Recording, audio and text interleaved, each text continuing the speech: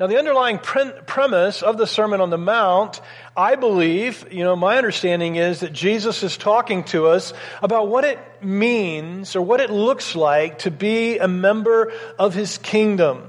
It was either John or Micah, one of the two, said that, every kingdom has expectations on its citizens, and Jesus does as well. And so in this Sermon on the Mount, He is giving to us His expectations of the kind of men and women that we ought to be as His followers and what we ought to be doing as His followers. Jesus started with the character that we're to have. You'll remember He said, "Blessed are you when you have a character of seeking after righteousness. Blessed are you when you have a character of recognizing your poverty. Blessed are you when you are merciful. Blessed are you when you are persecuted and you don't revile, because to you belongs the kingdom of God." And from there, Jesus not only looked at our character, but he then started to talk to us about the kind of calling that He has on our life. And He says that we are to be salt and light. You probably remember that.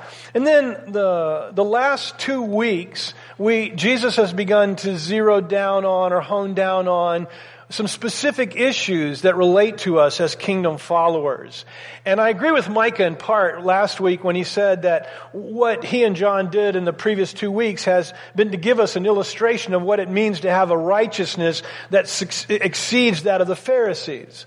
You'll remember that Jesus said, unless your righteousness exceeds that of the Pharisees, you're not going to inherit the kingdom of heaven. You're not going to be a part of my kingdom. And we talked about what that meant. And we said that it could mean that our righteousness has to be a righteousness of the heart and not just in the letter of the law. It's not about rule keeping. It's about what comes from our heart. But we also said that Jesus may have been implying that our righteousness has to be imputed righteousness. That's a big word. It means given to us, placed upon us. That our righteousness has to be a righteousness that's not our own, but that's given to us. Now, again, this is for those of you that are our guests, and it's a reminder for the rest of us.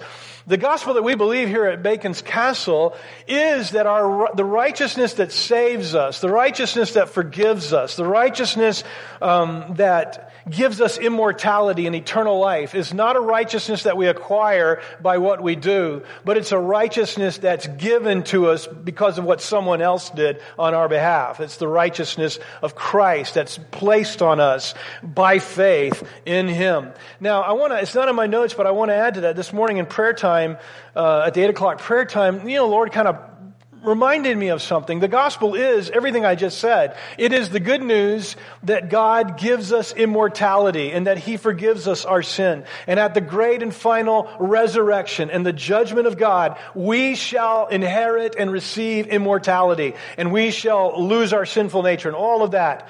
But the gospel also is this, and listen carefully to what I want to say.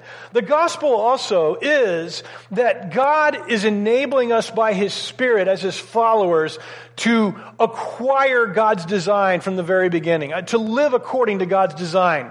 Let's face it, all of us are broken, right? All of us are broken. And God's design, what we experience in life and the brokenness of our sin is not what God designed at the beginning. But the gospel enables us to begin to recover God's design in our life. So the good news isn't just that one day I'm going to have eternal life. The gospel is that God is working in my life today to bring about the design of God every day in my life. And that's really, really, really going to relate to what I'm going to say to you in just a few moments when we talk about the subject that Jesus is looking at this morning, if you haven't read ahead. So the gospel is that God gives us immortality, that He forgives us our sins, not because of righteousness of our own, but because of the righteousness of Christ. It's given to us by faith. But also by faith, Jesus is enabling us to live in such a way that we're recovering God's design in our life daily as we follow Him. Now let's turn our attention to today's subject. Today's subject is divorce, if you haven't read ahead. Jesus wants His followers to understand how we as His followers should view divorce. And the distilled, essential, bottom line truth, bottom line principle is this: we as followers of Jesus should not divorce. Now, I'm going to leave that statement unequivocally defined. I'm going to talk about it, and you're going to see that I do have a little bit of caveat to it. But I don't want to minimize what Jesus desires of us as His followers, and that is that we do not divorce. That is what God desires of the men and women who follow him. The text is Matthew 5:31. It was also said, Jesus is speaking, whoever divorces his wife must give her a written notice of divorce. But I tell you, everyone who divorces his wife, except in the case of sexual immorality, causes her to commit adultery. And whoever marries a divorced woman commits adultery. Now let me tell you that I don't believe this is all that Jesus said about divorce on the Sermon on the Mount. If you read the Sermon on the Mount, even in Matthew's elongated recording of it, it only takes you a few minutes to read it. And so I don't think that Jesus, in fact, it seems that Jesus would speak for hours. In fact, he spoke so long on the hill that the 5,000, didn't go home. They didn't have a place to eat. The same thing with the 4,000. And so really, Jesus spoke for elongated amounts of time. This is not all that Jesus said on the subject in the Sermon on the Mount. But this is what's recorded for us, and so we have to deal with it. Now, I want to tell you that I find it hard to talk about divorce. I find it hard to talk about divorce. You know why? Because so many lives have been touched by divorce. And what's worse or what's harder for me is that so many of you that are part of my family that I love, that I've been in your lives forever, and you've been in my life forever, you've been touched by divorce. And because I know you, divorce leaves. Listen, don't any one of you be self-deceived. Divorce leaves in its wake a lot of damage, okay? And I know because of that, some of you feel guilty. You feel guilty, you feel like failures because of your divorce. So my goal today is, believe me, it's not at all to add to your guilt. I do not want to do that. So I hate to talk about divorce. But nonetheless, I do want to hold up Jesus' expectation and desire for his people. And again, I want to reiterate what it is. It is that we as his people don't divorce. That's what he desires of us. Now let me start with some good news. Now you may have heard that Christians divorce at the same rate as non-Christians. If you've heard that, raise your hand. How many of you have heard that? Yeah, you've heard it because I've said it before, okay? But it's not really true. It's so funny, we pick up things and we say them, we think they're true. By the way, you cannot believe everything that's on the internet. Just telling you, hey, you heard it here first. Do not believe everything that's on the internet. Partnering with George Barna, Harvard-trained social researcher, author Shanti Feldhahn, in her book, The Good News About Marriage, re-examining the data that was used in that study that says Christians divorce at the same rate as non-believers. What she found was that the way that people were classified was by religion, and so it just simply said Christian out there. And so people checked Christian or Muslim or nothing or whatever, and using that as their baseline, that's how they came to the conclusion that Christians and non-Christians divorce at the same rate. However, Shanti and George Barna and others, they found that if they simply added a qualifier, one qualifier of being active in your local church, what they found was that divorce rate dropped 27 to 50% among people who said they were Christians and they actively participated in a church. Now, Ann and I were talking about this talk for this morning, and she was telling me something about, at the crisis pregnancy homes, just every person that comes in there checks Christian on the box, checks Christian on the box. And that's what we find. Dr. Brad Wilcox, director of the National Marriage Project, states that, and I quote, active conservative Protestants who attend church regularly are 35% less likely to divorce than those who have no religious preference. Now listen to me carefully. The divorce rate is not 50% anymore. It did reach 50%, at least in some states. But the divorce rate runs about 33% overall in our country. That means one out of every 3 couples is going to end in divorce. For those of us that believe in Christ, I mean, that drop, we're already at 33% less. So only 1 out of 3 of those of us that follow Christ statistically end in divorce. Now those statistics, I hope they encourage you. They did encourage me to know that we're not divorcing at the same rate as people who have no commitment to Christ whatsoever. Those things did encourage me, but nonetheless, I think we need to be challenged on this issue of divorce, and that's what I want to do today. So back to the text in front of us. What did Jesus mean when he said, whoever divorces his wife must give her a written notice of divorce? But I tell you, everyone who divorces his wife, except in the case of sexual immorality, causes her to commit adultery, and whoever marries a divorced woman commits adultery. Now, historically, the traditional view of the church has been that Jesus says that his followers only have one legitimate before God, one legitimate reason for divorce. And that legitimate reason for divorce is sexual immorality. Now, honestly, that's the plain reading of the text, is it not? When you read the text, that seems to be what the text is saying. But I want to tell you, that's always bothered me.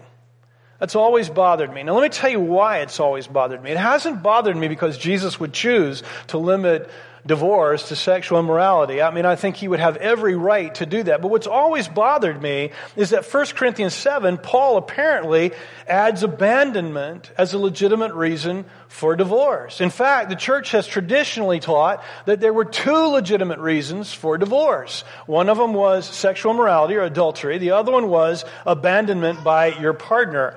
Now, what bothered me about this is how could Paul or anybody else add to Jesus' words that there's only one legitimate reason for divorce? In other words, if Jesus is saying the only legitimate reason for divorce is adultery, how can Paul come along and say, oh no, by the way, there's another one, it's abandonment over here in chapter 7 of 1 Corinthians. How could that happen? And so I don't care who you are, if Jesus is Lord, there is only one reason, if letting his words stand, there's only, if that's what Jesus means, there can't be any other legitimate reasons for divorce. But the thought occurs to me, maybe that's not what Jesus meant in what he said here in Matthew chapter 5. And I'm going to try to unfold that. Now, let me say before I begin to share with you what I think Jesus meant in Matthew chapter 5, it's different than what the traditional view of divorce has been. The traditional view has been that it's only adultery, and then of course we add Paul's words in there later on, abandonment. And that is not what I believe Jesus is seeking to answer or speak to in this Matthew passage. Now, I want to be very, very quick to say you do not have to agree with me. I may be wrong. I've actually prayed an awful lot. I've shared this with you before. It's not going to be anything new for those of you that have been a part of us for a long time, because I've shared this before. But this is my understanding. Let me tell you, godly men who lead in the evangelical church in America would disagree with what I'm going to share with you. They would say there's only one legitimate reason for divorce, and that's, or two, adultery and abandonment.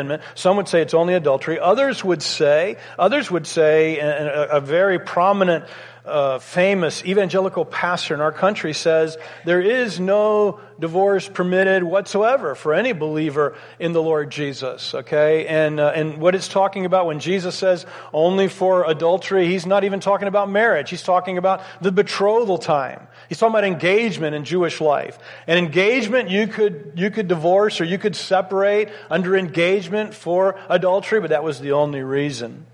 Let me share with you my perspective, and I want you to understand it whether you agree with it or not. In his studies, or let me back up. I came across the work of David Instone Brewer a number of years ago. Dr. Instone Brewer is a senior research fellow, a technical officer at Tyndale House in Cambridge, and he's a rabbinical scholar. In other words, what he's done most of his life is study the rabbinical writings. And in his study, Dr. Instone Brewer documented that from the time of Moses on until Jesus came to earth, the Jews recognized a legitimate divorce for two reasons. One of them was divorce, and the other one was neglect. And under neglect, they had three parts, providing food, providing shelter, and providing love. Now, they based their understanding on two verses from the law. One of them was Deuteronomy 24:1. I know this is kind of technical, but hang in there with me, okay? Deuteronomy 24:1. When a man takes a wife and marries her, and it happens that she finds no favor in his eyes because he has found some indecency in her. The word indecency there literally means nakedness. And he writes her a certificate of divorce and puts it in her hand and sends her out from his house. And then it goes on to say that if he does that, she's never allowed to marry him again. In other words, she marries somebody else, he marries somebody else, they die, they're not allowed to come back together again. And so Jewish leadership, Jewish rabbinical scholars and all, they taught the Jewish people that there was divorce for adultery, divorce for sexual immorality. Everybody follow me? Now, that Deuteronomy passage is going to come back to play in just a moment. So there was grounds for divorce for both men and women on sexual unfaithfulness. And the second set of verses is from Exodus 21, verses 10 and 11. And this had to do with how a man treated his concubine wife, his slave wife. And it says, if he takes to himself another woman, by the way, he should never have done that, but if he takes to himself another woman, he may not reduce her food, her clothing, or her conjugal rights. If he will not do these three things for her, then she shall go out for nothing without payment of money. She was free. Now, Jewish leadership understood those verses, and this is what they said. They said, if God permits that for a slave wife, that must be true for a legitimate, the woman I marry kind of wife as well. And so the Jewish leadership said that there was legitimate divorce for abandonment in those areas, and they recognized those as legitimate reasons for divorce. However, not too long before Jesus' ministry began, lawyers for the Hillite Pharisee party, the party of Hillel, they introduced a new form of divorce. Now listen carefully. I want you to understand this. You don't have to agree with me, but I want you to get it anyway. The Hillites, or the followers of Hillel, introduced another form of divorce. And they called it the any cause divorce. And they got that from the Deuteronomy chapter 24 verse 1 passage that I read you a moment ago. The one that says indecency. In the Hebrew it says any cause nakedness. So that's literally how it reads. So the Hillel Pharisees came out and said, there's really not two reasons for legitimate divorce there. There's not one reason, there's two reasons. The first one is adultery, nakedness, but the second one is any cause. And they introduced what was called the any cause divorce. And the any cause divorce, literally, you've heard this before, but they said that a man could divorce his wife for burning the toast, for having wrinkling skin. These are all things that are recorded in Pharisaical writings. They could divorce her for whatever reason he wanted, and they called it the any cause divorce from Deuteronomy chapter 24 to verse 21. Now, other rabbis, the more conservative rabbis from the Shemite sect of rabbis or Pharisees, they said, no, that is not what that passage teaches. That passage does not teach that you can divorce for any cause. It does not teach that. It teaches that you can divorce only for adultery, only for the cause of adultery. And so there was this huge, huge debate going on. Most people, as you can imagine, preferred the Hillite way of understanding this because it freed them up to get divorces for whatever reason they wanted, and it kept them out of the embarrassing court appearances. Philo, a Jewish philosopher, used any cause divorce for his divorce. Josephus names it as the type of divorce he used when he divorced his wife. By the middle of the first century, there really is no other mention of divorce other than the any cause divorce. And after Jerusalem fell in AD 70 in all the rabbinical writings, it was all talking about the any cause divorce. But in Jesus' ministry time, the debate raged about the any cause divorce. So now here's what I believe. I believe what Jesus is saying on the Sermon on the Mount was not necessarily seeking to limit legitimate divorce to just adultery, but was making it clear that the any cause divorce of his day was sin, and that as kingdom people, we should reject that notion. And thus, Paul, when he adds another reason for divorce, in 1 Corinthians 7, isn't contradicting Jesus. He's actually picking up on what would have been a common understanding of divorce, and that is that if there is neglect or abandonment, that would be a legitimate reason for divorce. As in Jesus' day, the any cause divorce rules in our country. During the 1800s, the divorce rate in our land was 5%. It started at 3% in the beginning of the 1800s. It rose to 7% by the end. So let's average that to 5% in the 1800s. By the mid-1900s, it was up to 50% at times. One of the reasons why we've said that the divorce rate is 50% is because it hit 50% before it dropped back down. I'm not sure... I'm not sure exactly all the reasons why people divorced, but prior to 1969, there was no such thing as an any cause divorce in our land. There was no such thing. We don't call it any cause, we call it a no-fault divorce, right? No-fault divorce came to America in 1969, started in California. The last state, it's the law of the land in every state now. Every state has adopted a no-fault, or if you would, an any-cause divorce. The last state was in 2010. That was surprising to me. It was 2010 when the last state adopted a no-fault divorce. That was the state of New York. Prior to that, in our country, there was only legitimate grounds for divorce on the grounds of adultery, abandonment, and cruelty. So, again, I understand that, people might not agree with me, that's fine, but I want you to understand, this is what I believe Jesus is trying to answer, trying to speak about in this Matthew passage.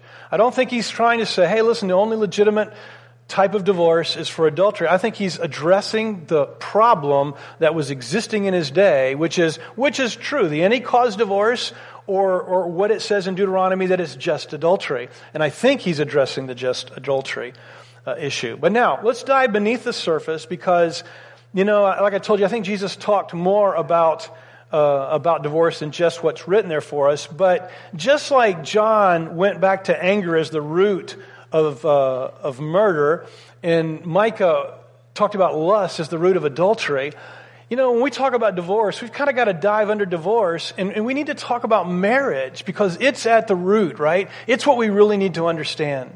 And what I want to do, if you have your Bibles, turn to Matthew 19 because Jesus addresses this issue of divorce with, I think, greater clarity, with more detail, as he's confronted again by Pharisees in this particular issue.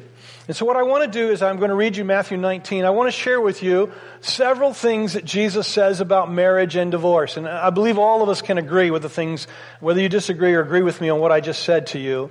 There's some things that I believe all of us can really grab hold of and believe. All right, here's the first one. Marriage was God's creation. It's his construct. Matthew chapter 19, verse 3. Some Pharisees came to Jesus, testing him and asking him, "Is it lawful for a man to divorce his wife for any reason at all?" And he answered and said, "Have you not read that he who created them from the beginning made them male and female, and said, for this reason a man shall leave his father and mother and be joined to his wife, and the two shall become one flesh. So they are no longer two, but one flesh. What therefore God has joined together, let no man separate." They said to him, "Why then did Moses command to give her a certificate of divorce and send her away?" Jesus said to them, "Because of your hardness of heart, Moses permitted you to divorce your wives. But from the beginning, it has not been this way. And I say to you, whoever divorces his wife except for immorality and marries another woman commits adultery." Now, my first point here when talking about marriage from Jesus' perspective is that marriage was God's creation, God's idea. Notice that Jesus says that he who created them. Jesus points them back to the fact that marriage is God's creation. People were created by God, and the very institution of marriage was created and designed by God. God made it. And we don't have any right to change it. We don't have any right to make it different. Our culture today is seeking to redefine marriage in a way that has never been the case. Today in our culture, we recognize two men marrying. We recognize two women marrying. But that is not marriage by God's definition. Now, that might be a legal marriage, but that is not marriage as God defined it. God made the marriage institution to be one between a male and a female. You can no more marry somebody of the same gender than you can an animal, okay? The human-animal marriage is not recognized by law in any state, in any country, and anywhere. But Pet and People Wedding Specialists, a website on the internet, there's a lady who's licensed to perform marriages, and she has married 100 people to their pets via that website. There are court cases out in our country now where people are seeking to have the court recognize a legitimate marriage between them and their pet. Now, these folks get a certificate, but they're not recognized by the government. But here's my point. It'll probably happen. It'll probably happen. We will probably have, at some point, a legal wedding between a person and their pet. We will probably have in our country legal marriages that recognize a plurality of people, not just a man and a wife. We'll have two men and a woman. We'll have a man and three wives are married and be legally recognized by the state as a marriage. Again, that might be legally recognized as a marriage, but listen to what I'm saying. That's not going to be true, legitimate marriage.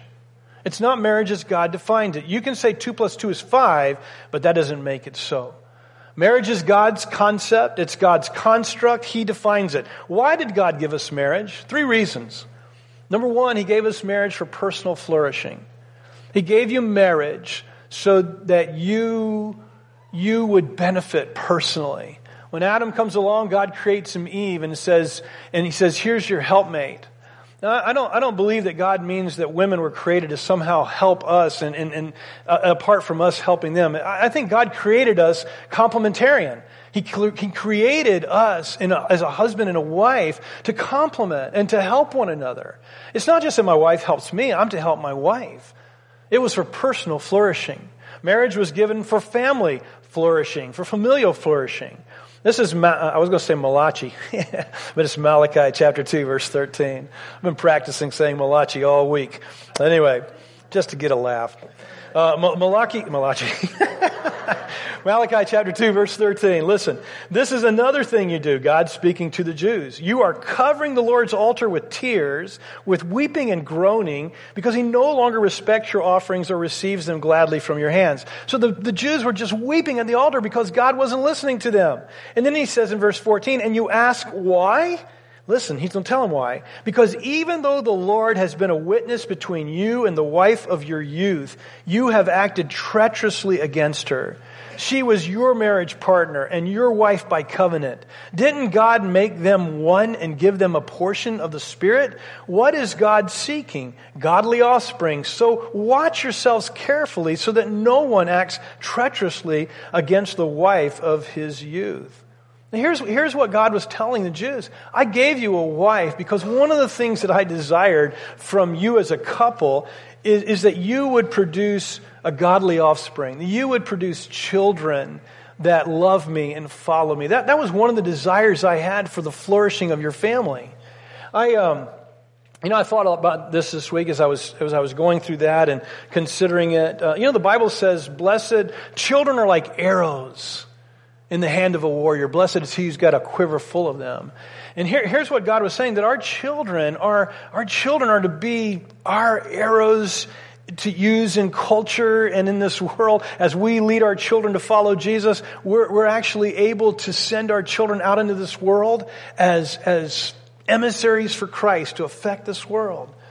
God gave us marriage for the flourishing of your family. He gave you a marriage for the stability for your children, that you might produce godly children who follow and love God. And then the third reason that God gave us marriage, I believe, is for societal flourishing.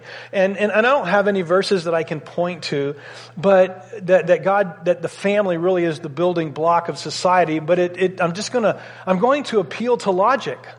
Google it, and every secularist and every man of faith, every theist and every non-theist even says that family is the building block of society. The well-being and the flourishing of society depends on families that are doing well. And everybody's recognizing that, whether you're a man of faith or not. John Rushdoony, and I'm not at all advocating all that John stood for, but John Rushdoony said this, quote, God has set up 3 basic institutes in society: the family, the state, and the church.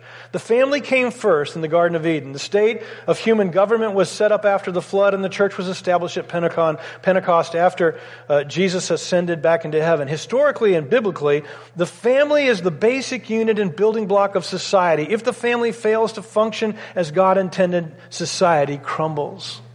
And I believe we see that everywhere. We see that in just every culture. The demise of culture begins with the demise of the family. So I know I've belabored this point an awful lot, and I promise I'll go through the other ones quicker. But Jesus is intent on us understanding that when God created us, this is how it was meant to be. This is what God designed. This is what God desires. The importance of marriage in our own lives, in our children's lives, and even in society is paramount. Number 2, marriage was meant to be permanent. Divorce was never, never, never a part of God's plan from the beginning. Marriage was meant to be indissoluble, everyone. The Pharisees asked Jesus, why did Moses then in the law establish divorce? And Jesus answers them and says Moses permitted divorce because of the hardness of their hearts. Now they asked the question, why did Moses command divorce? And Jesus says it's not that he commanded divorce at all. He permitted divorce because it was never God's desire from the beginning. Now, some folks try to pit Moses against God, but I don't think you can do that. I don't think you can do that. So listen to what I'm going to say here. Some people say, well, Moses got it wrong and he permitted divorce, but that was not what God wanted. And Jesus is correcting Moses and he's correcting the Old Testament law. Man, I find that difficult to do.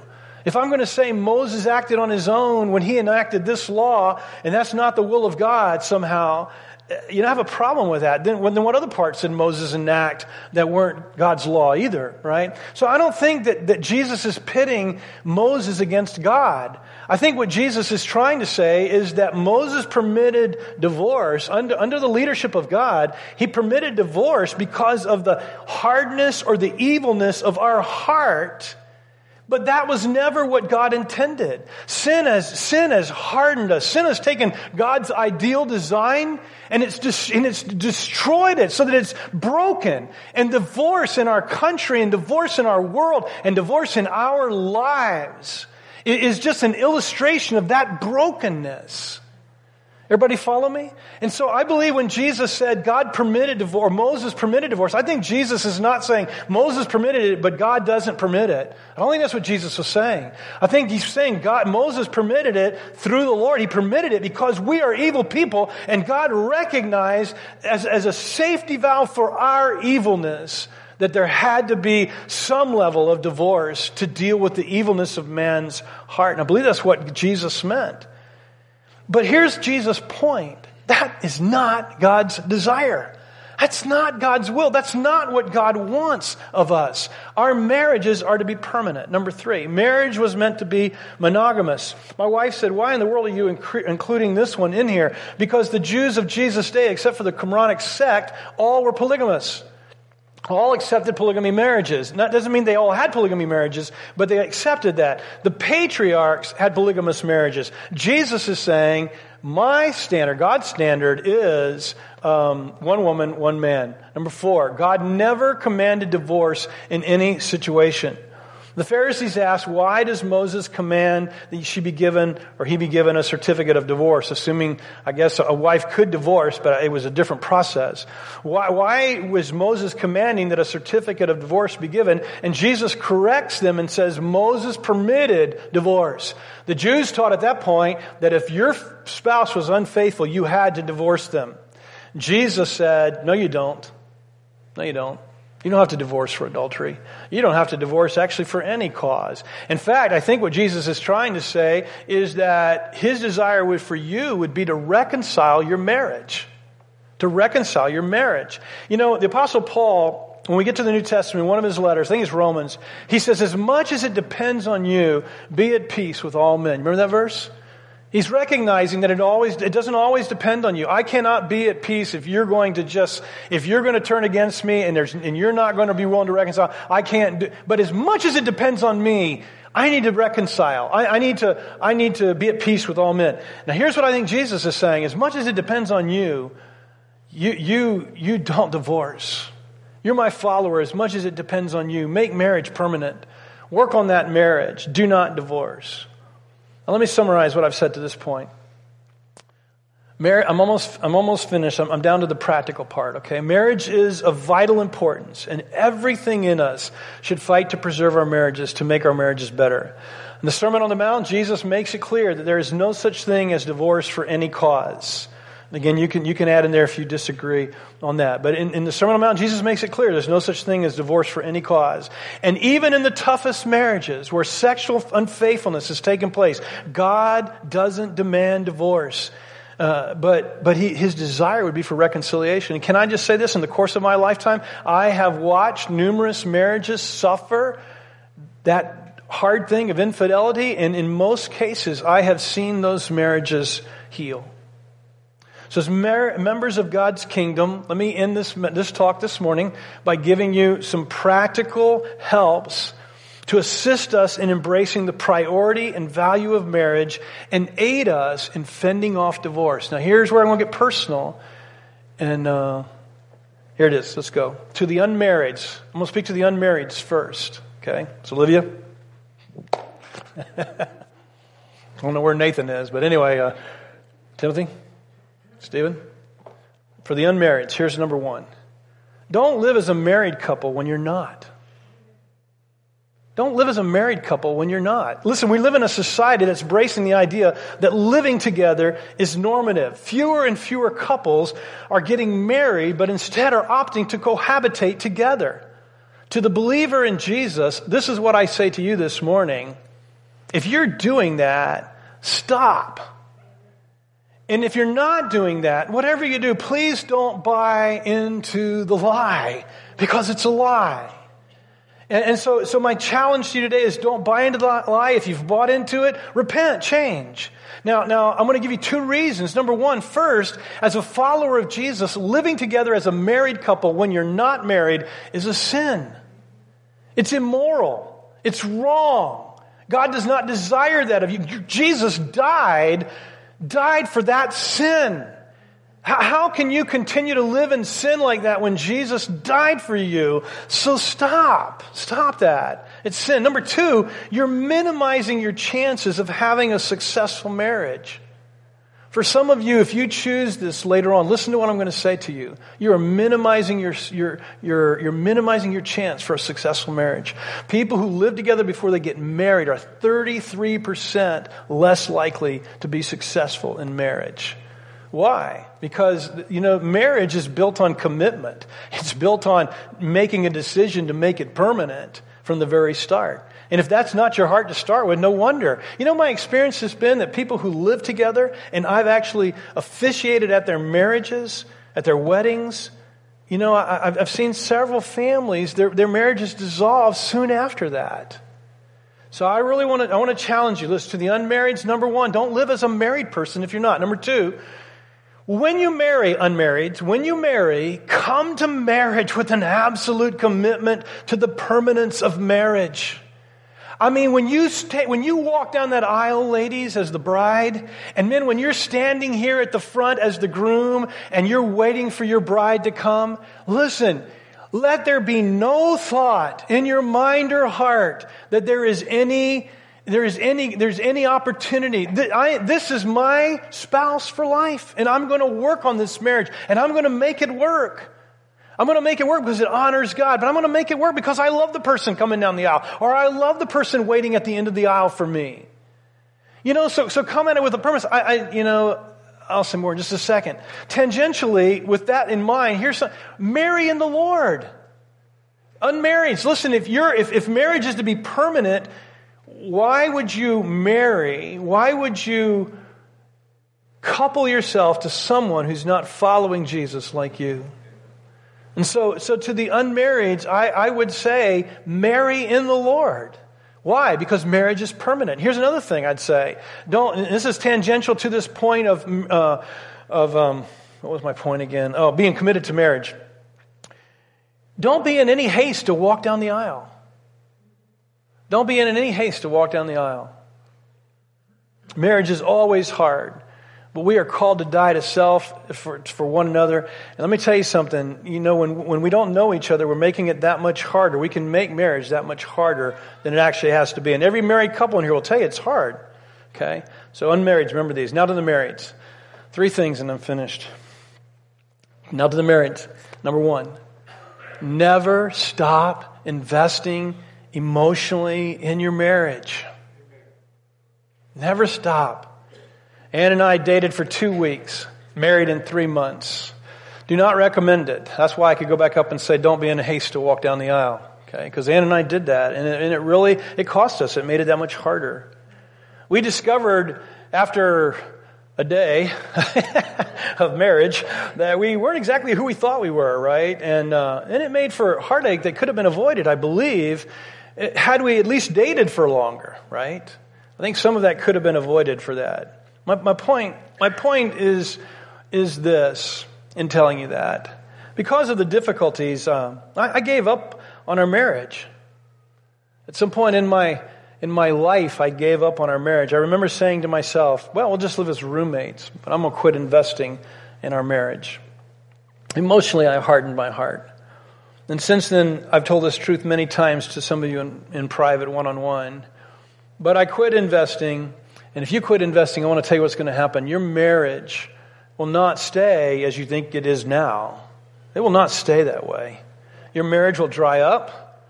Your marriage will degenerate. And eventually your marriage will disintegrate. Ours did, to the point, I've never confessed this publicly, but to the point that I really wanted out. So if you think you can give up trying and investing in your marriage and you make it, you're fooling yourself. You're fooling yourself. If you're here this morning and you've given up emotionally investing in your marriage, it's time for you to start giving back into that marriage. Because listen, God's will for you and me is to never divorce. It's to never divorce.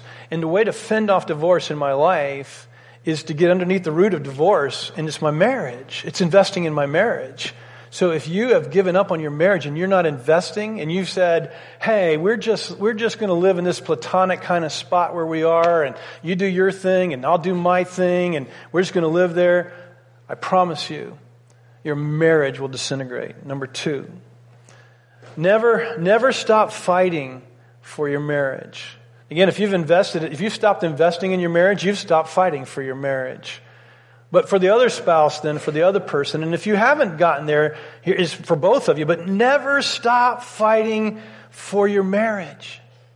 I can remember wanting to go to marriage counseling, but Ann wasn't willing to go. This is prior to me saying, hey, I'm done. But as time went on and our marriage deteriorated, something woke up in Ann, and she began to fight for our marriage. And she wanted to go to counseling, but I was not willing at that point. And I can remember one day she said to me, this is my paraphrase, and by the way, I've asked Ann permission to share these things. I'm not sharing these just off the cuff. I remember one day she said to me, my paraphrase, I know you want me to throw in the towel and give up on our marriage, but I won't. You do what you have to do, but not with my blessing. And that's not exactly what she said, but that was the essence of what she said. She basically said, I'm not giving up on our marriage. You can give up if you want, but I'm not giving up. I'm fighting for our marriage.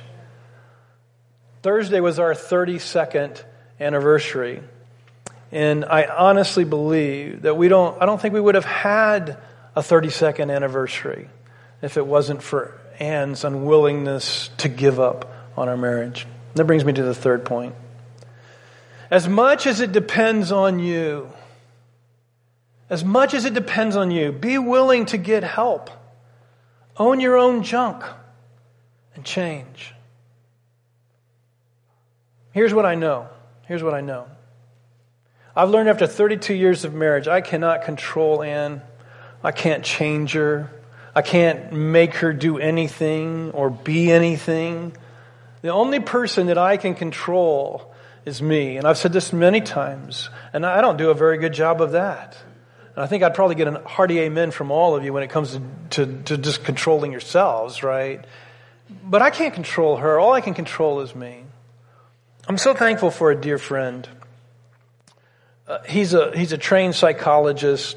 He wasn't supposed to be here this morning, but he is. I'm talking about David over there. And David one time pulled me aside, and we were sitting there on the couch together, and I guess he could see something in me, and he said, Jimmy, if you would like to talk, I'd love to listen. He later recommended counseling for me personally, and from that I was able to see my own lack of investing in my marriage was killing it. I was able to see that as much as I wanted to blame her, I was the one killing our marriage because I was the one that was no longer investing. I had to own my own junk, and I had to change. I honestly do believe that some marriages can fail because one person in the relationship is nearly fully responsible for that failure. But in most of our cases, listen to what I'm going to say, in most of our cases, it's not due to just one of you or one of us in the marriage. It's not just due to one of us. It's because both of us are not doing what we need to do. And but I have to be willing to do the hard work, and most of us are unwilling to do this. Do the hard work of self-examining myself and seeing what I need to change in my life. All I can see is the other person's faults. All I can see is what the other person is doing or not doing in the relationship. And again, listen, you and I can see maybe the other person, but that's not where you need to be looking. The person you need to be looking at is your own heart, your own stuff. So one of the best ways that you can invest in the priority and value of marriage and help fend off divorce in your relationship, not buying into the lie that there's such a thing as an any-cause divorce or no-fault divorce, and that just because you're out of love or you don't like each other like you used to, or you don't like the way this person does this or that, or they don't listen to you, those are any-cause divorces. The best way to fend off that kind of mindset that leads you down a road you don't want to go is by willing to take an honest look at yourself and get an outside opinion if you need to, and change where you need to change. Deal with yourself. What might happen in my marriage if I were to change? What might happen in my marriage if I were the one to change, instead of waiting on him to change, or instead of waiting on her to change and then I'll change? I sat in the counselor's office and he told me he meets people like me often. He said, people that are stuck. That's what he said. Not able to make a decision one way or the other. And that was me. And God began to speak to me in that moment in the counselor's chair. And I remember God clearly said to me, and again, I've shared this one-on-one with some of you, but God began to speak to me and he said, well, what are you going to do? You've been trying to disassociate yourself. You've been trying to end this marriage, but you can't. So what are you going to do? I'm not going to let you go. And I remember sitting there and I said, God, I'm going to go home and I'm going to reinvest. I'm going to reinvest. And I walked out of the counselor's office and went home determined to invest again in my relationship with Ann. And we have an awesome marriage now, don't we, baby? Yeah, a little exaggeration there, but you know what? We have recovered. We have recovered. And we have a good marriage. And a marriage where she's investing in me and I'm investing in her. And we've made it back. I always think that's the grace of God. We've made it back. I want to say to you this morning, Jesus said, I don't want my followers to divorce. I don't want you to divorce. I don't want you to choose this easy route and culture of an any-cause divorce. I don't want you to do that. Are there some legitimate reasons for divorce? Yeah, but I think probably most of the reasons that we applied in our lives they're the any-cause divorce. They're not the kind that God would have legitimately agreed this is a reason for divorce. I think most of our choices are the any-cause, no-fault divorce. And so if you've gone there, it's in the past. You can't change that now. It's a new day. But for those of us that are not there, here's what I want to say to you. Don't go there. It's not what God's desire is. It's not God's will for you. God's will is that you invest and you change and you own your own junk so that God can work in your marriage to restore it. You reinvest. Those of you that have quit investing in your marriage, and maybe unlike Ann and me, you've quit investing and you've managed to find this spot where you're just doing your thing and she's just doing her thing, or he's just doing his thing, and somehow or another you've managed to live that way. I'm not really trying to upset the apple cart there, but that is not what God desires of your marriage. And I really want to challenge you today. What do you need to do with today's talk?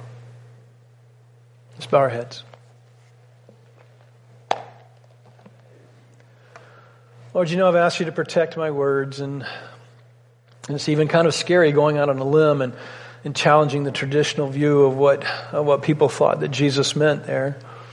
But the truth is, Lord, we can all agree that your desire for us is flourishing marriages. You desire for us to have marriages that honor you, marriages that point people to you, marriages that help us and encourage us and bless us. Lord, this morning, how I pray that you would work in each of our hearts. Lord, not to look at our spouses, but to look at ourselves, those of us that are married, to look at ourselves and just say, what do I need to do? Lord, how do I need to change? How do I need to love more like you? What junk do I need to own up to?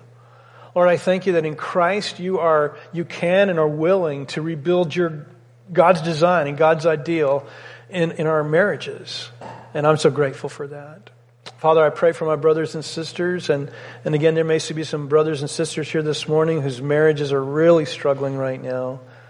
Father, would you give them the grace to seek help? Would you give them grace to desire to not throw in the towel, but to flourish again? Lord, I thank you publicly for working in Ann and my life, Lord, to strengthen our marriage and to bring us back to a place of wholeness. I thank you for that, Lord. And it's just a testimony, Lord, that it's not just in mine and Ann's life that you want to do this, but it's in all of our lives that you're able to do this. So, Lord, would you do it? I pray in Jesus' name. Amen. Thanks for listening. This message has been brought to you by Bacon's Castle Baptist Church. And if you'd like to learn more about our church, please visit us on the web at www.baconscastle.com.